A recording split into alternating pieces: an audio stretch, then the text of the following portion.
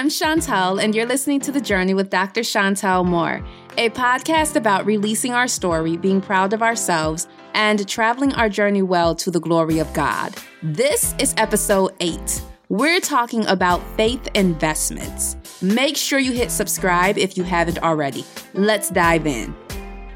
Investing in God and your faith is surrounding yourself with a positive environment. These investments can look like reading, prayer, the music we listen to, church attendance, our thoughts, our conversation, our friends, the activities we allow ourselves to participate in. We're not just feeding our faith, but we're also feeding our future, our hearts, our minds, our spirits, and our relationship with God. If you have a family, you're also feeding your family. You're feeding the atmosphere in your home with whatever you're partaking in. We feed our future because what we see or surround ourselves with is what we will become. So how do we become the vision of ourselves that we see in our hearts and minds? How do we become the vision of ourselves that God has shown us? One of the ways we do this is through our faith investments. I'm going to share with you 7 ways to invest in your faith. Number 1, spend time with God every day. Matthew 4:4, man does not live by bread alone, but by every word that proceedeth from the mouth of God. The word proceedeth is future present tense. This means it is ongoing or continuously occurring. The words that God is speaking are continuous. He has not stopped speaking. It's difficult to know what God is saying, the direction he's moving in, and how we are to align ourselves if we aren't spending time with him daily. Hearing the voice of God, learning to turn in the direction he's moving in feeds our faith because then we can see the manifestations of God in our lives. God's manifestations in our lives feeds our faith. It assures us that we heard what we heard, we saw what we saw, God said what he said, we can hear his voice, we can follow his instructions, he is present with us, he has not left us. Number 2, read the Bible daily. The Bible will impart faith into you. Jesus read the Bible and included the Bible in his life. As a matter of fact, there are numerous examples of Jesus reading the Word of God. He was feeding his faith. For example, in Matthew 4:1-11, when Jesus was tempted in the wilderness, he quoted scripture to resist Satan. He demonstrated that scripture can be relied upon to help us resist evil, and our faith in scripture is justified. Then we see in Luke 4:16-20, when Jesus read from the book of Isaiah in the synagogue. Okay, so then in Luke 8:13-15, Jesus talks about seed being planted on soil that isn't good versus good soil. In these scriptures, Jesus mentions that the seed planted on good ground are the people who hear the word and keep it in their good and honest hearts. They produce good despite what life may bring. In other words, Bible reading is paramount to your faith and your ability to produce good things. This is why Jesus provided us with examples of him quoting scripture and reading the word of God. He wanted us to see faith in action, but he also wanted us to see and know the importance of feeding our faith. Let me say it differently. We know that Jesus was the Word, according to John 1:1. In the beginning was the Word, and the Word was with God, and the Word was God. If Jesus was reading scripture and Jesus is the Word, how much more should we read the scripture? If the maker of the Bible, the expert, is relying upon and reading the Bible while he was present here on earth, how much more should we rely upon and read the Bible? We should be reading the Bible daily because it imparts faith into us and it helps us to produce good things. Number 3, study the Bible. It is okay to read the Bible and not understand what you're reading. Understanding will come.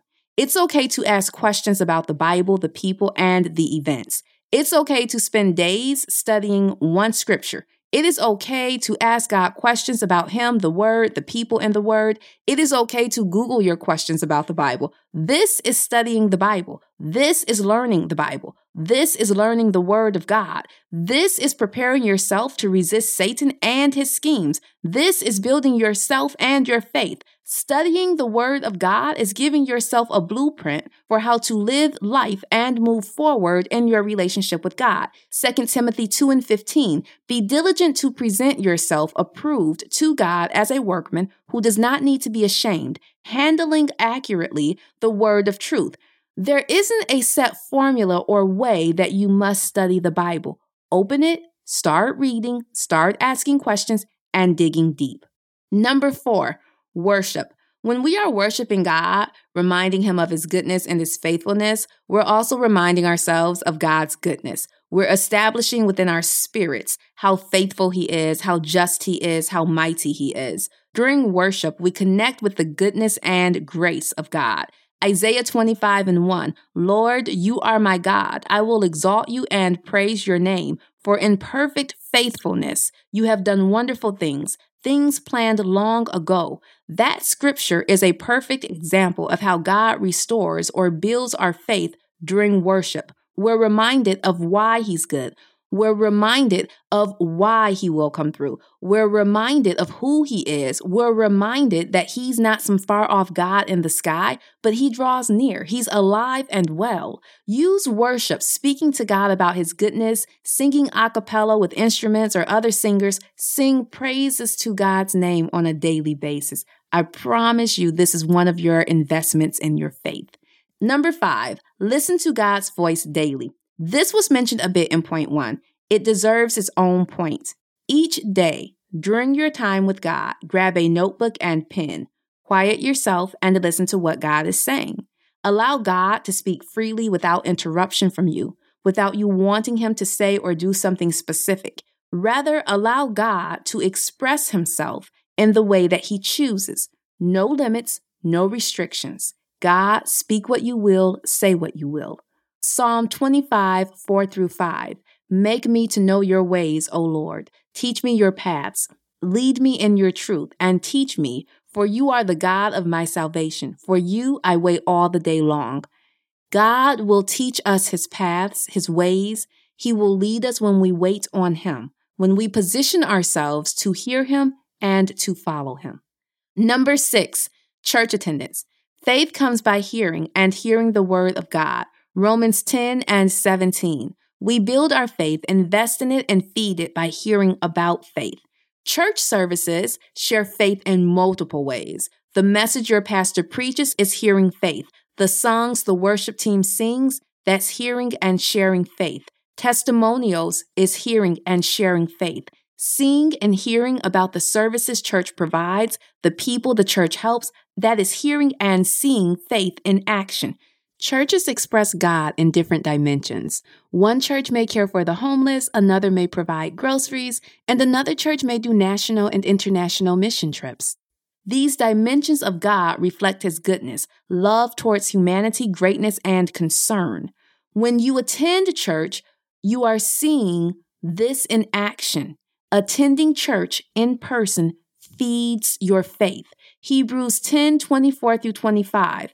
And let us consider how to spur one another on to love and good deeds. Let us not neglect meeting together, as some have made a habit, but let us encourage one another, and all the more as you see the day approaching. This is exactly what church does. It feeds our faith, encouraging us to love and do good works for God. Finally, number 7, incorporate God into your daily life. Psalm 63:1. O God, you are my God. Early will I seek you. Seek God first thing in the morning. Let prayer, worship, and Bible reading lead your day. Let God set the tone for your day.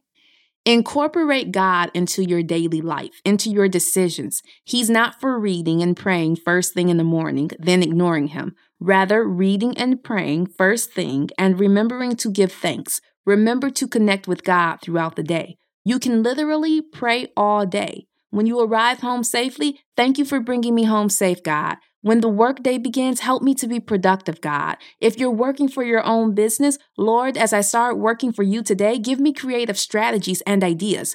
Going to school, Lord, help me learn and understand all that I see and hear today. Help me to apply it to different scenarios. Let me be excellent. I hope that as we discussed feeding our faith, that you found practical ways to feed your faith, that you remembered why we worship God, attend church, and spend time with Him daily.